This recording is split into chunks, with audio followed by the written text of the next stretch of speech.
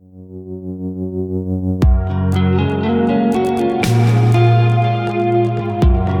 following sermon podcast is a glimpse into the community of Central Bible Church, where we strive to welcome everyone into Jesus' life.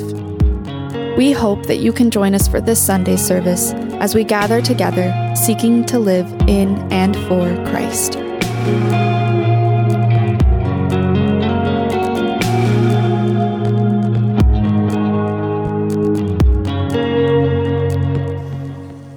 Thank you, Mackenzie. Good morning. My name is Ashua. I'm one of the pastors here.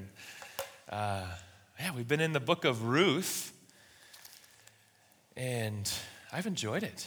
It's been very helpful and deepening as I've considered the challenging nature of it, as we're calling it a subversive little book. And something that's particularly subversive and challenging about it is that it humanizes people that we so often put in the margins. And so the main characters aren't these great godly people, right, necessarily, that are then helping all the poor, needy outsiders. They've actually made, in God's design, one of the outsiders comes and is the one doing the service, doing the ministry. And it humanizes, and it takes it from those people out there, and we know more of the story, more of the experience. And just a simple parallel that I've experienced over the last couple weeks is just the process of loving your neighbors. When you start to do that in simple ways, you never know what's going to happen and what that can lead to.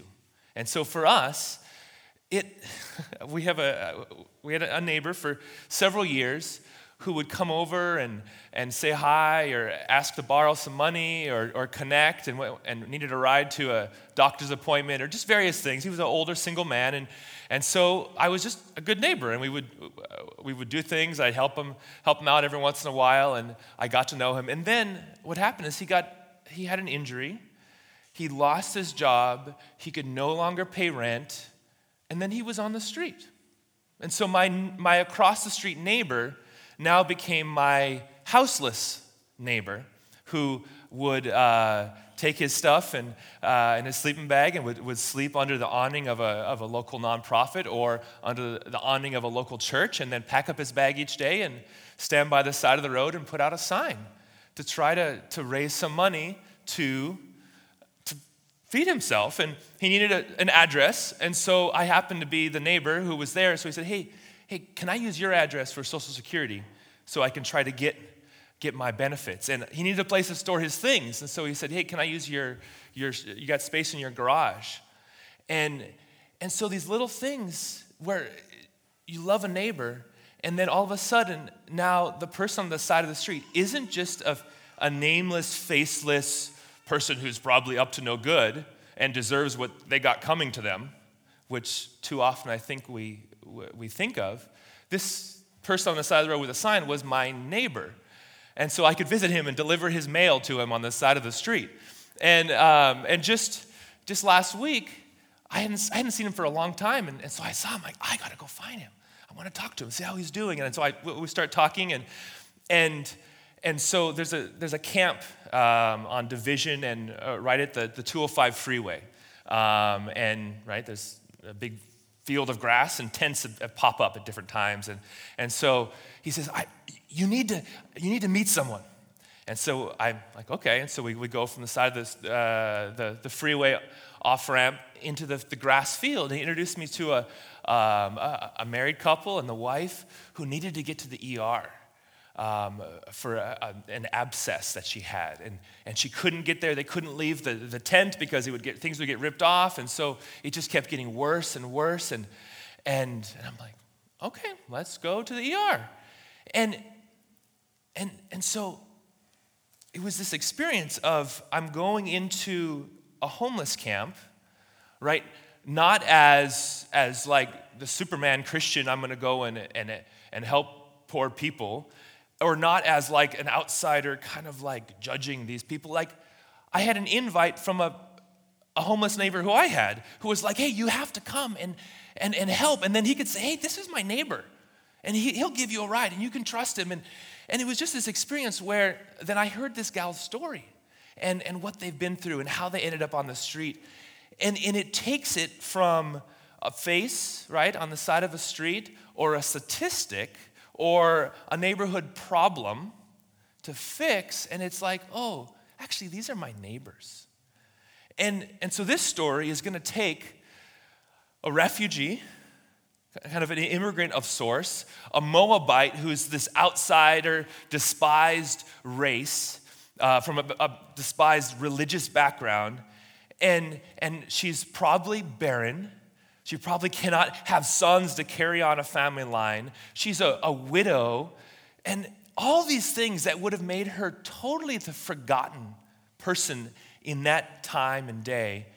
And God, in his wisdom, is going to bring her into center stage and is going to teach us from our kind of higher place of cultural and economic authority and importance. This so-called nobody is going to come to the center stage and teach us about God. And in fact, God is going to speak through her. And that's one of the things that makes this book very subversive, but very, very powerful. So I hope you're as excited as I am to get into it. We're going to be in chapter 2 today. Last week in chapter 1, we asked this question. We said, is our suffering pointless? We asked, where is God in our suffering? And we saw how Naomi wrestled through her suffering of famine, of needing to flee her homeland to go into Moab, losing her husband, and then losing her 2 sons. And she's wrestling with God and saying, God, is my suffering pointless? Is my suffering punishment even? And then we suggested and we saw a little bit hints in the story that perhaps no, the suffering was providential. It was God's provision, God's purpose in the midst of it. Now we're going to see another theme in this second chapter. Perhaps in the midst of our suffering, God is in the people who we meet along the way. God is working in and through those people. So, Ruth chapter 2. Let's get going. We're just going to walk through it. I'm going to start with some just background information so we can help us get into the story more.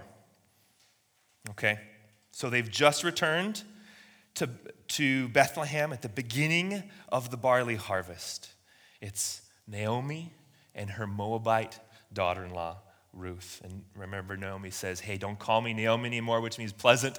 Call me Mara, which is bitterness. She's mourning. She's broken. She's probably clinically depressed. She probably has PTSD. She's probably just totally broken and shooken up over this experience. And now they return. In verse 1 of chapter 2, now Naomi had a relative of her husband's, a worthy man of the clan of Elimelech, whose name was Boaz. Now that is the narrator's introduction, okay? Now, the characters in the story don't know this. This is kind of a little breadcrumb that the storyteller is giving to us, saying, hey, you know what? There is a relative, there's a family member of Elimelech, which is Naomi's husband who died, right?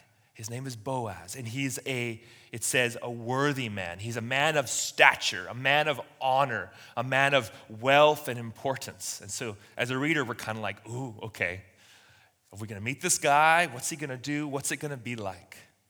Now, to get the significance of this, we have to kind of take off our Western glasses that we wear just because of most of our background. And we have to get a little bit more into this Eastern cultural context. And there's something called, cultural anthropologists make distinction between guilt and innocence cultures and honor-shame cultures. And we see this in this idea of a worthy man and this idea of a relative. Okay? And honor-shame cultures are not individualistic like ours. They're collectivistic. They value community. So just a quick overview of the distinctions and how we're going to see this played out. You'll see this, okay? Our Western culture is more guilt, innocence, and we value equality, right? We value individual rights and importance and equality. And more honor-shame culture, there's hierarchy. We're going to see Boaz as this character. He's at the top of the food chain in this hierarchy, in this culture. And we're going to see Ruth, who as a Moabite is right at the bottom. And in our culture, we're like, yeah, we're all equal. We're all the same, equal rights for everyone. That's not the world these people lived in. This is significant power difference here. We also see there's communication that's direct in our Western way, and there's communication that's indirect.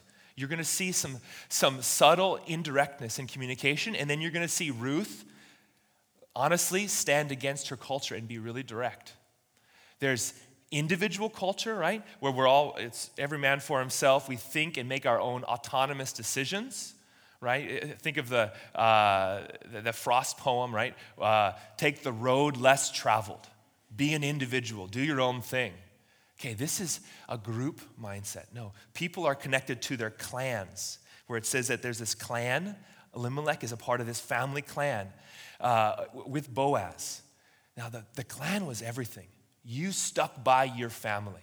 And whoever was the top head, most influential leader in that clan, it was his responsibility to take care of his family, his community. We've worked a lot with, in our ministry, with people from Arabic backgrounds. And we had some Arabic friends where they literally, in their country, their life insurance plans and their insurance plans were family. So you would pay money each month to a small group of men who were like the patriarchs of the family, and then they oversaw this huge bank account from like a family of maybe 1,000 people that contributed to it. And then whenever someone had a need, you would go to these patriarchs in the family and say, like maybe a young man says, oh, I'm going to get married. I need money for the dowry or for the ring. Can I have some money? Or our house burned down. I need some money to rebuild my house. And so we think of, you just go to the insurance agent. In a collectivist culture, no, the family actually takes care of its own. And there's systems built in for that kind of thing. On the other side, task versus relationship, right? Are things more important? Are people? And then finally, risk or caution, right? And you're going to see Ruth taking some risks. And you're going to see how significantly out of kind of her cultural norm and her place in this society she was willing to be. So that's the background. We're in this honor-shame culture, and we learn about this Boaz, who is a man of significance. Let's see how he shows up. Verse 2. And Ruth the Moabite said to Naomi, "Let me go to the field and glean among the ears of grain after him, in whose sight I shall find favor." So there's this gleaning thing. If you read the Hebrew scriptures, you know about God's provision for the poor and the sojourners and the refugees and the widows in that society. Is that you'd have the wealthy landowners and the people that would farm, and God said, okay, don't farm the edges of the fields. Don't pick up the grain that you drop along the way. Leave that for the people on the margins. Leave that for the people who did not have land to farm themselves. So that was God's provision for the poor. We can learn something from that, right? So there's a heart that God has for the poor, and us as God's people should share that same heart. So Ruth knows about this law and this provision, and she says, I'm going to go and find some fields to work in, and I'm going to try to find someone who shows me favor. So she's looking for someone who will allow her to come in. Now, this isn't the time of the judges, okay? And the expectation that someone who's wealthy, who has land, is going to practice Torah, is going to practice God's law, and is going to care for the poor is kind of a stretch, honestly. If you read the book of Judges, like we're reading through the Bible with our kids, and I'm worried about getting to the book of Judges because it is R-rated. It is sketchy. It is like Sodom and Gomorrah, like take two. Like it's really bad. And so we don't know what she's going to get. This young woman with no protection is going out on her own to try to find, is there anyone out here who will show me favor? Is there someone who will let me glean? So she sets out, and she went and gleaned in the field after the reapers. And she happened to come to the part of the field belonging to who? To Boaz, who was of the clan of Elimelech. Now, we ask that question, where is God in our suffering? Right? Where is God in our world? The book of Ruth does not have like crazy miracles of multiplying bread and of like people walking on water and like sacrifices getting engulfed in flames from heaven. It's very subtle. It's God working behind the scenes. And so this is literally like, and by chance and somehow out of luck, randomly, she goes to the field of Boaz. And so you're like, someone's up to something behind the scenes. And so she shows up to Boaz's field. And then verse 4, and behold, Boaz came from Bethlehem. So randomly, she finds his field. Randomly, he happens to be going out to check on his fields. And look at how he greets his people. And we're going to get the first glimmer of hope. We know he's a powerful man. We don't yet know, is he a good man? But look at this.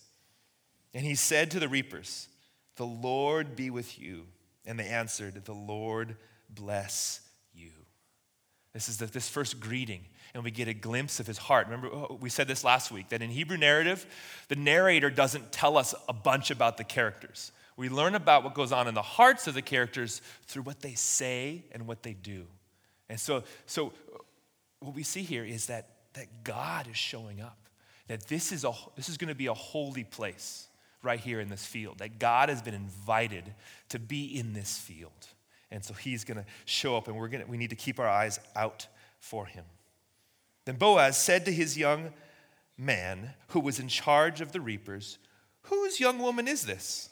And the servant who was in charge of the reapers answered, she is the Moabite woman. Now, notice, if you could even underline it when you see it in your Bible, we keep getting reminded of her ethnicity.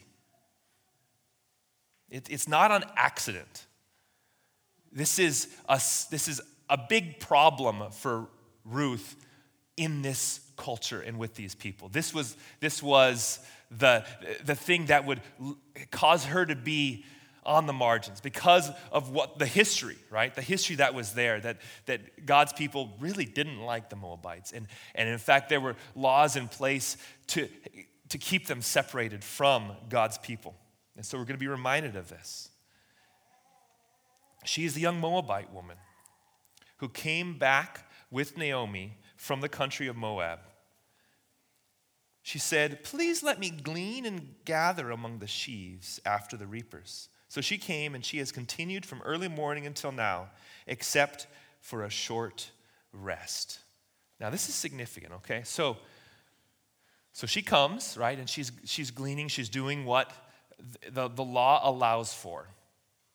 And at the edges of the fields and kind of just standing in the back. And this is very likely there's many gleaners here. So if Boaz was a godly man and he allowed gleaning in his field, the poor and the widows in that community would know that. And they would be like, we're going to Boaz's field.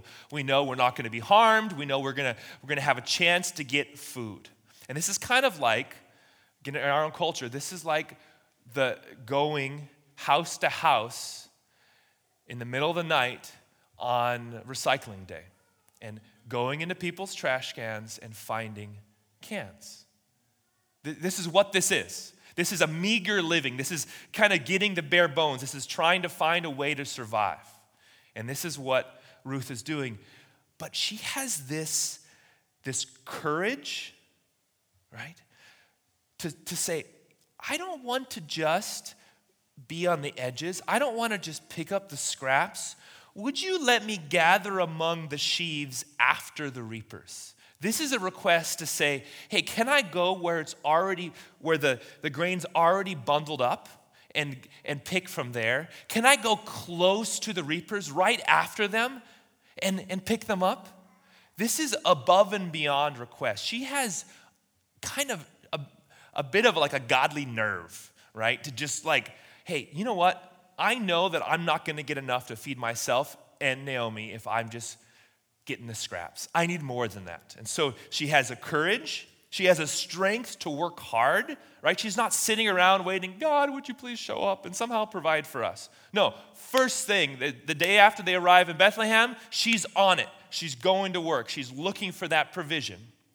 And then she has a humility because she asks. She humbly asks. There's a deference there. There's this combination of it's not this brash kind of arrogance, but it's not this coy passiveness. She has courage and humility. And so the foreman is kind of like, well, I can't answer that question for you. I can't give you that, right? I have to ask the landowner. And so he's passing on this request to Boaz. So how will he respond to this brash or this bold Moabite woman? How will he respond? Then Boaz said to Ruth, now listen, my daughter. Do not go to glean in another field or leave this one, but keep close to my young women. Let your eyes be on the field that they are reaping and go after them. Have I not charged the young men not to touch you? And when you are thirsty, go to the vessels and drink what the young men have drawn. Wow. So he's like, okay, yes, absolutely. You can come and glean right after the reapers. You can get the best portion available. And not only that, you know what? I want you to be protected. I'm going to provide for you. I want to protect you. And when you need water, go and drink. Go and rest. And what this is a picture of hospitality, right? He calls her my daughter. My daughter. It's this invitation. There's this book that the leadership team read this last season called The Gospel Comes with a House Key. And the author talks about this radical, ordinary hospitality that makes strangers into neighbors, and neighbors into the family of God. And so here you have this stranger, right? This Moabitess from the margins of society at the very low place in that society. She comes, and Boaz reaches out to her and says, you are a stranger, but I'm going to treat you like an Israelite as a neighbor. But even more than that, I'm going to call you daughter. I'm going to invite you into my family. This is the radical call of biblical hospitality, right? Where we don't keep at a distance from people, but we see ourselves as the family of God, and we welcome other people into it. And it can be hard, right? Going to a new place, you don't know anyone. You're entering into a new culture. In a lot of ways, a church has a culture, right? It has a history. And if someone comes from the outside, they don't know the history. They don't know the culture. They don't know, when am I supposed to stand up? When do I sit down? Who do I talk to? Who do I not talk to? These are all these unknowns. I think Boaz gives us a picture of that welcome, right? Of how do we make people in to the family of God? How do we invite them in? How do we radically go above and beyond the requirement to welcome people? Now, she's blown away by his response. In verse 10, it says this, then she fell on her face, bowing to the ground, and said, why have I found favor in your eyes that you should take notice of me since I am a foreigner? Again, it brings out this race picture, right there. Everything about this situation is she does not deserve this. She should not expect this. And he breaks down the cultural walls of kind of just assumed expected behavior and just engages with her in love. This is amazing. Now here's his answer. Look at what he says. He says, then Boaz answered her, all that you have done for your mother-in-law since the death of your husband has been fully told to me, and how you left your father and mother and your native land and came to a people that you did not know. The Lord repay you for what you have done, and a full reward be given you by the Lord. the God of Israel, under whose wings you have come to take refuge. So he knows about her. He's heard the story. And in a way, what he's saying, my radical generosity, my radical hospitality is a response to your radical commitment, your radical sacrifice. And we read it last week, right? Those powerful words. If you look back to chapter 1, when Naomi 4 times says to Ruth and to her, the other daughter-in-law, you need to leave. Go back to Moab. Go be with your family. And Ruth says, no. Right? In verse 16 of chapter 1, do not urge me to leave you or to return from following you. For where you go, I will go. Where you lodge, I will lodge. Your people shall be my people, your God, my God. Where you die, I will die, and there I will be buried. Right? That's this radical call to discipleship, to following the God of Israel, and to joining herself to the people of God that she made. And Boaz is referencing that. He's saying, no, you did this. And so, of course, the reward and blessing of being welcomed into the people of God is what is coming, is the fruit of this sacrifice that you have made. And I fear that the promises of family and welcome and love and acceptance that we read in the Bible doesn't exist in the church. That we see a grace-filled God who welcomes us with open arms when we return, like the story of the prodigal son, right? And the father that hikes up his like robe and runs after his son to welcome him back into the family. And then too often we're like the older brother, and we're like, why do you accept him? Why did you bring him back into the family? He doesn't deserve to be here. Right? And the message of Jesus is, no, my people need to have the same hospitable, welcoming heart and spirit as I do. And so this is a message, right? And some of us will relate better to Ruth, this person who has come as an outsider and come into the people of God and experiences the love and welcome of God, but wonders, will I experience the love and welcome of his people? And some of us need to look at Ruth or look at Boaz and be like, wow, what an amazing picture of welcome and hospitality. Now there's a couple of scriptures from the Gospels that Ruth is like the epitome of this, of radical discipleship. Look at Matthew 19, verse 29. Jesus says this to his disciples. And everyone who has left houses or brothers or sisters or father or mother or children or lands for my name's sake will receive 100-fold and will inherit eternal life. Do you see that in this passage? Where Boaz says to her, you left everything to come and join yourself to the people of God. And Jesus says that to us. As you leave everything, whatever you have to leave, whatever you have to let go of and give up to follow Jesus, do it and it will be worth it. It is worth every sacrifice. Or again in Matthew 6, verse 31, Jesus says this, therefore do not be anxious saying, what shall we eat? What shall we drink? Or what shall we wear? For the Gentiles seek after these things, and your heavenly Father knows that you need them all. But seek first the kingdom of God and his righteousness, and all these things will be added to you. Isn't the story of Ruth, that verse just lived out? That as you seek the kingdom, as you give up everything to say, I'm going to follow Jesus, the other things will be added. The other things will come.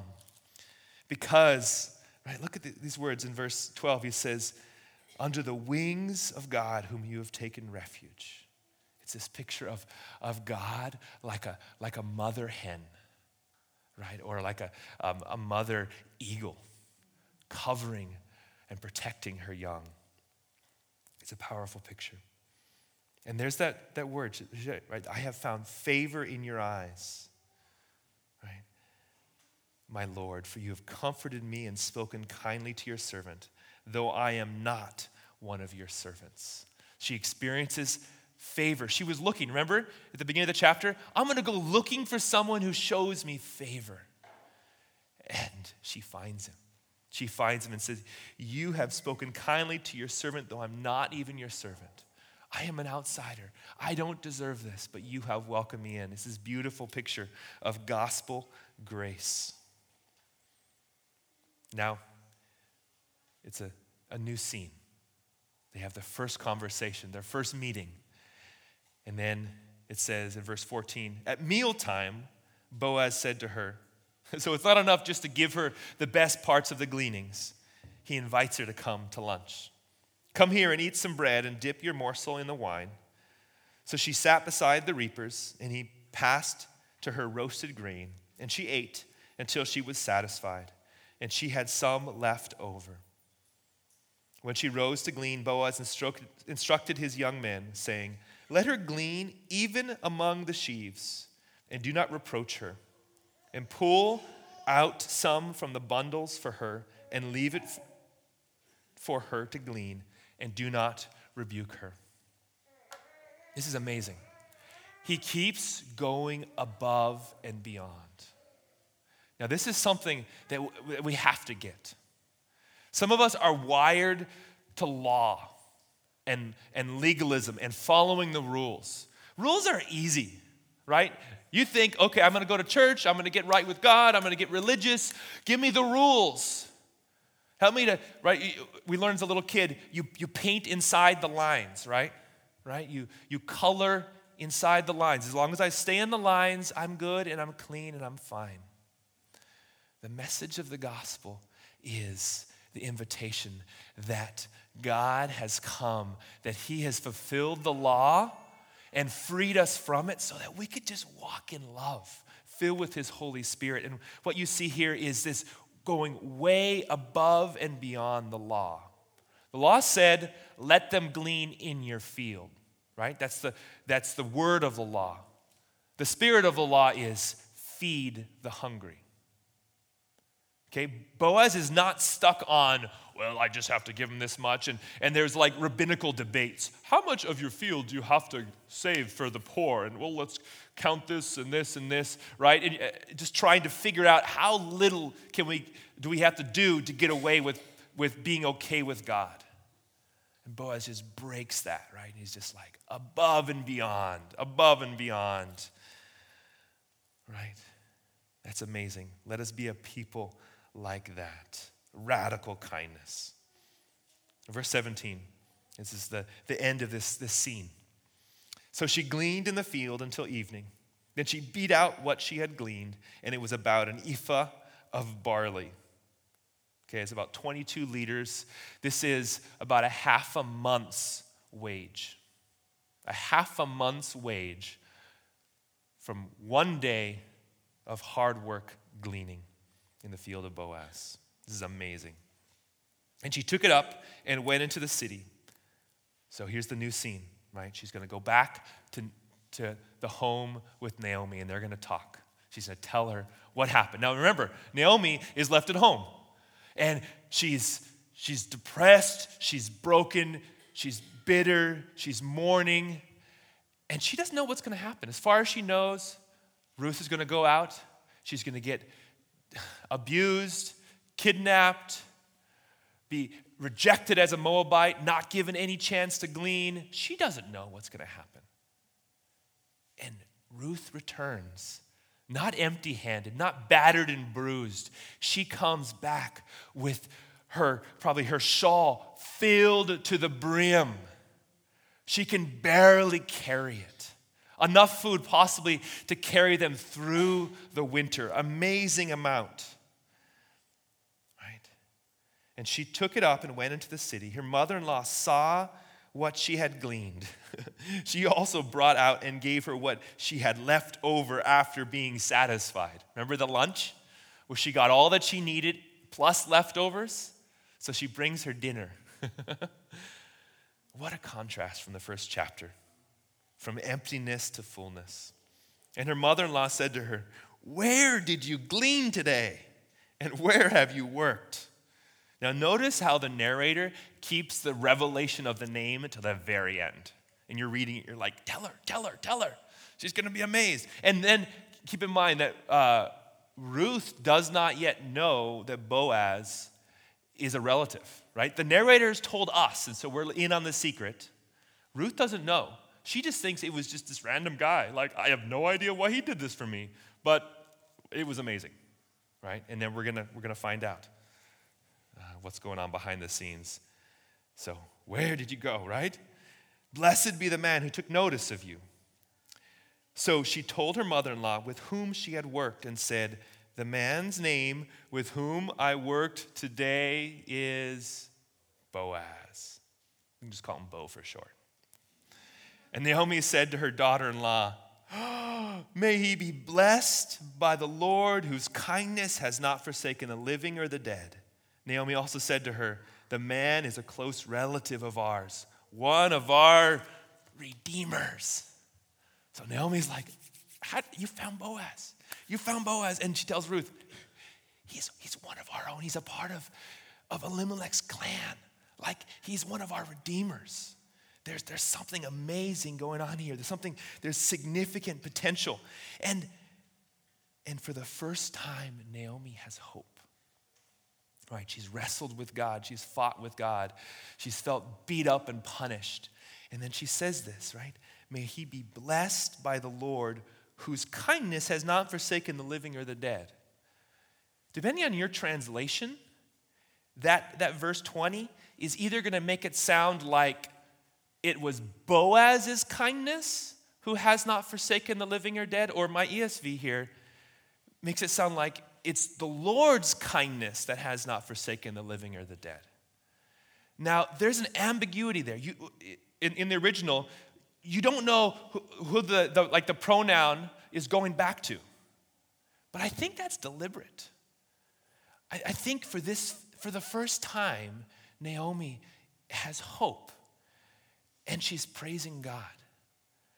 And what we see here again, the narrator, one of the themes in this book, and what we said in the beginning about where is God in our suffering, he might just be in the people who meet you in your suffering. And so, whose kindness was it that has not forsaken the living and the dead? Well, it was Boaz's kindness. And it was an expression of the Lord's kindness. That God uses his people. That we are the expression of God's providence in the world. That church, you are an expression of his provision for the poor in your life. And the provision for the poor among us comes from among us. That is God's design. That's how he shows up. And when we're at the bottom of the barrel, when we're broken and needy and help, we have to be willing, like Ruth, to step out boldly and say, I need help. And boldly pursue that, and boldly pursue God's provision. This is amazing. We're going to end. I'm going to read the last portion, and then we're going to end on this word redeemer. And it's a foreshadowing of what's going to happen in the next couple chapters. And I'm eager that Pastor Andrew is going to lead us through that. I'm eager to see how that theme works out, but I'm going to give us just a little foretaste. So here's Ruth's response. And Ruth the Moabite said, besides, he said to me, you shall keep close by my young men until they have finished all my harvest. And Naomi said to Ruth, her daughter-in-law, it is good, my daughter, that you go out with his young women, lest in another field you be assaulted. Again, that picture of this is not a safe world they lived in. And he says, find your protection here. Find your protection under this man. So she kept close to the young women of Boaz, gleaning until the end of the barley and wheat harvests. And she lived with her mother-in-law. And so the scene ends, drawing out probably what is another about 6 weeks of these wheat and barley harvests. And she's going day in and day out, and she's harvesting. And we know she's safe. We know she's being provided for. But then it ends with this kind of unsatisfying line. And she lived with her mother-in-law, right? What's going to happen next? Is it just end there? We had this great kind of perchance meeting. What's going to come of it? And that's to be told. But let's end here on this theme of Redeemer. And this word appears and comes in the Hebrew Scriptures from the story of the Exodus. That's the root of it. That's the foundation of how God expresses and reveals himself as Redeemer and then calls his people to be redeemers to one another. And so in Exodus 15:13, he just says this. This is actually the song of worship in response to the Exodus, right, of being delivered from Egypt. And it says, in your unfailing love, you will lead the people you have redeemed. In your strength, you will guide them to your holy dwelling.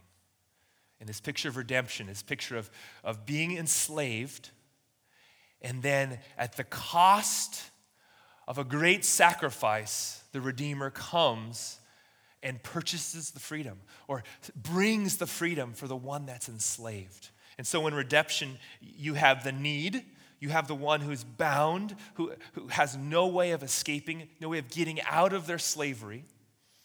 In the situation of Ruth and Naomi, they're bound in poverty, they're bound in widowhood. They have no hope in and of themselves. And so there's a need in redemption. Then there's this kinship picture. And God communicates himself as our Father, right? And in the picture of redemption in the Hebrew Scriptures, it's the brother that redeems. It's the family member that has a kinship tie and then therefore reaches out and redeems. And then finally, there is this cost that must be done. There's a cost to set free the slave, a cost to purchase back the property that's been lost.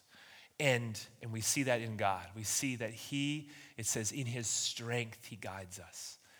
It's the people that he has redeemed in his unfailing love. Here's that word hesed that we talked about. God's covenant kindness. He draws his people. That kindness is an overflow.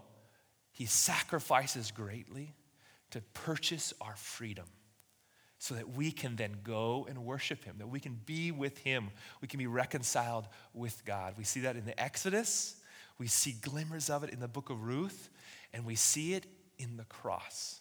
We see it in Jesus, that he's done that.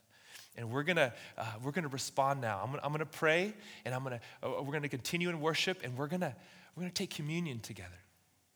And the communion meal came from the Jewish tradition of the Passover, which was a remembrance of this day when God said, "Hey, sacrifice this spotless lamb. Take its blood, put it over the doorposts, and that blood is a picture of the cost of redemption." And Jesus says, "I am that lamb, that I lay my life down for my friends, for my kinsmen." And so that's amazing news. And we get to embrace that, accept that as we take this meal together that reminds us that his body was broken, his blood was shed. And then we get to be kinsmen redeemers. We get to be in a family that looks out for one another. And then we get to be the kind of family that is not an us-them family, but that says, come on in. There's an abundance. There's more than enough to go around. And so let's be that kind of people. Pray with me. Lord Jesus, you have redeemed us by your unfailing love. That we were in slavery to our sin, to our addictions, to our shame and our guilt. And you have paid a costly price, the price of your very life, to set us free. There's no greater love than this, that one lays down his life for his friends. And you said, I no longer call you servants, I call you friends, that you've invited us in. And so we want to rest in that love, and we want to be like Ruth and step out and do radical, risk-taking things, because we know that for those that have left everything for your sake, that all will be added to us. And so we trust you, Lord, and we remember you this morning. In Jesus' name.